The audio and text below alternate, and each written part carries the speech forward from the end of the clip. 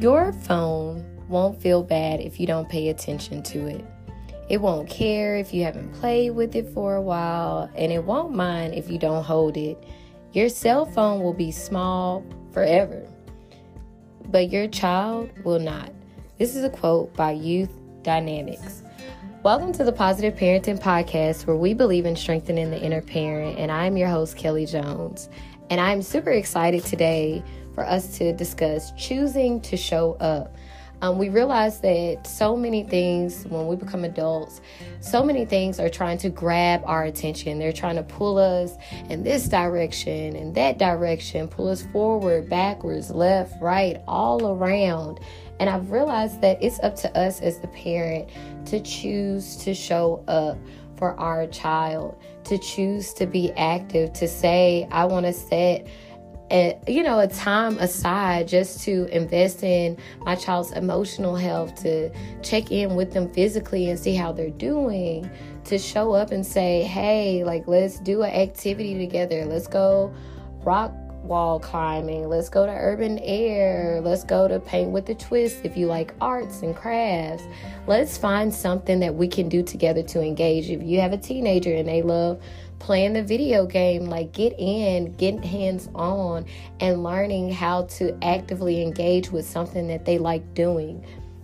The other day, I had the opportunity to go see the movie Avatar with my friend, her husband, and a few church members. And I thought it was so interesting, but I started becoming aware of after the movie was over and it was time for my friend's husband to get up and start engaging with the youth at the church about, what did you like about Avatar and what was good, what was bad. And I noticed that my son got so excited. He hopped up from his chair, and every question that he asked, my son was literally right up under him and was like, well, I like this. The question that he asked was, who was the evil person in the movie? Who was the good person in the movie? Is it good to take revenge out on people? And my son wanted to answer so many of these questions, and he was literally underneath my friend's husband, and my mom's senses were going off can you just, I understand that your father is absent, that he's not around, and that you need that male attention. You need that male to give you his undivided attention, to engage with you. And I was like, I understand what my son's needs were in the moment, but also trying to address that this is not the right time for that, because he's also trying to reach other people outside of you.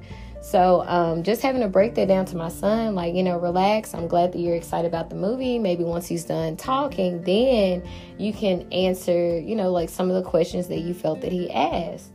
And it was just so interesting. But I realized that even in my son having all the love that he's receiving from me, all the love that he's receiving from others, that he still has that desire for his father. He still has that desire for that male figure to be safe, seen, and to feel secured by his father. Because me as a mother, I can only give so much. I can only do so much.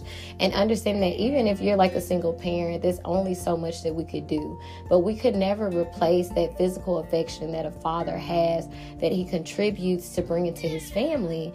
And I'm a woman all day, every day, no matter, if I'm paying the bills, if I'm the head of the household financially on text documents, but in person, in reality, I can never be a man. I'm still a woman at the end of the day. We can work tasks together, we can do different things, but my son still needs that physical father figure, and I'm very aware of that. But I'm also trying to learn how to teach him when is the right time for things and when is not the right time for things.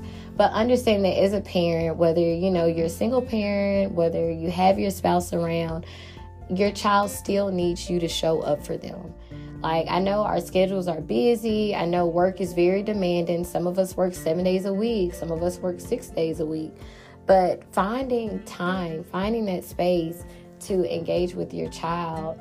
Now, me and my son, I work crazy hours at my job. So when I get off work, even though it's late, and I know that it's late, it's almost 10 or 11 o'clock at night, we still take 30 minutes, 20 minutes just to play, to interact with each other, for me to stop what I'm doing, and for us to take these little letters off off the alphabet board, and for me to pretend that they have a whole personality. Like letter A, it's like A, and F is F.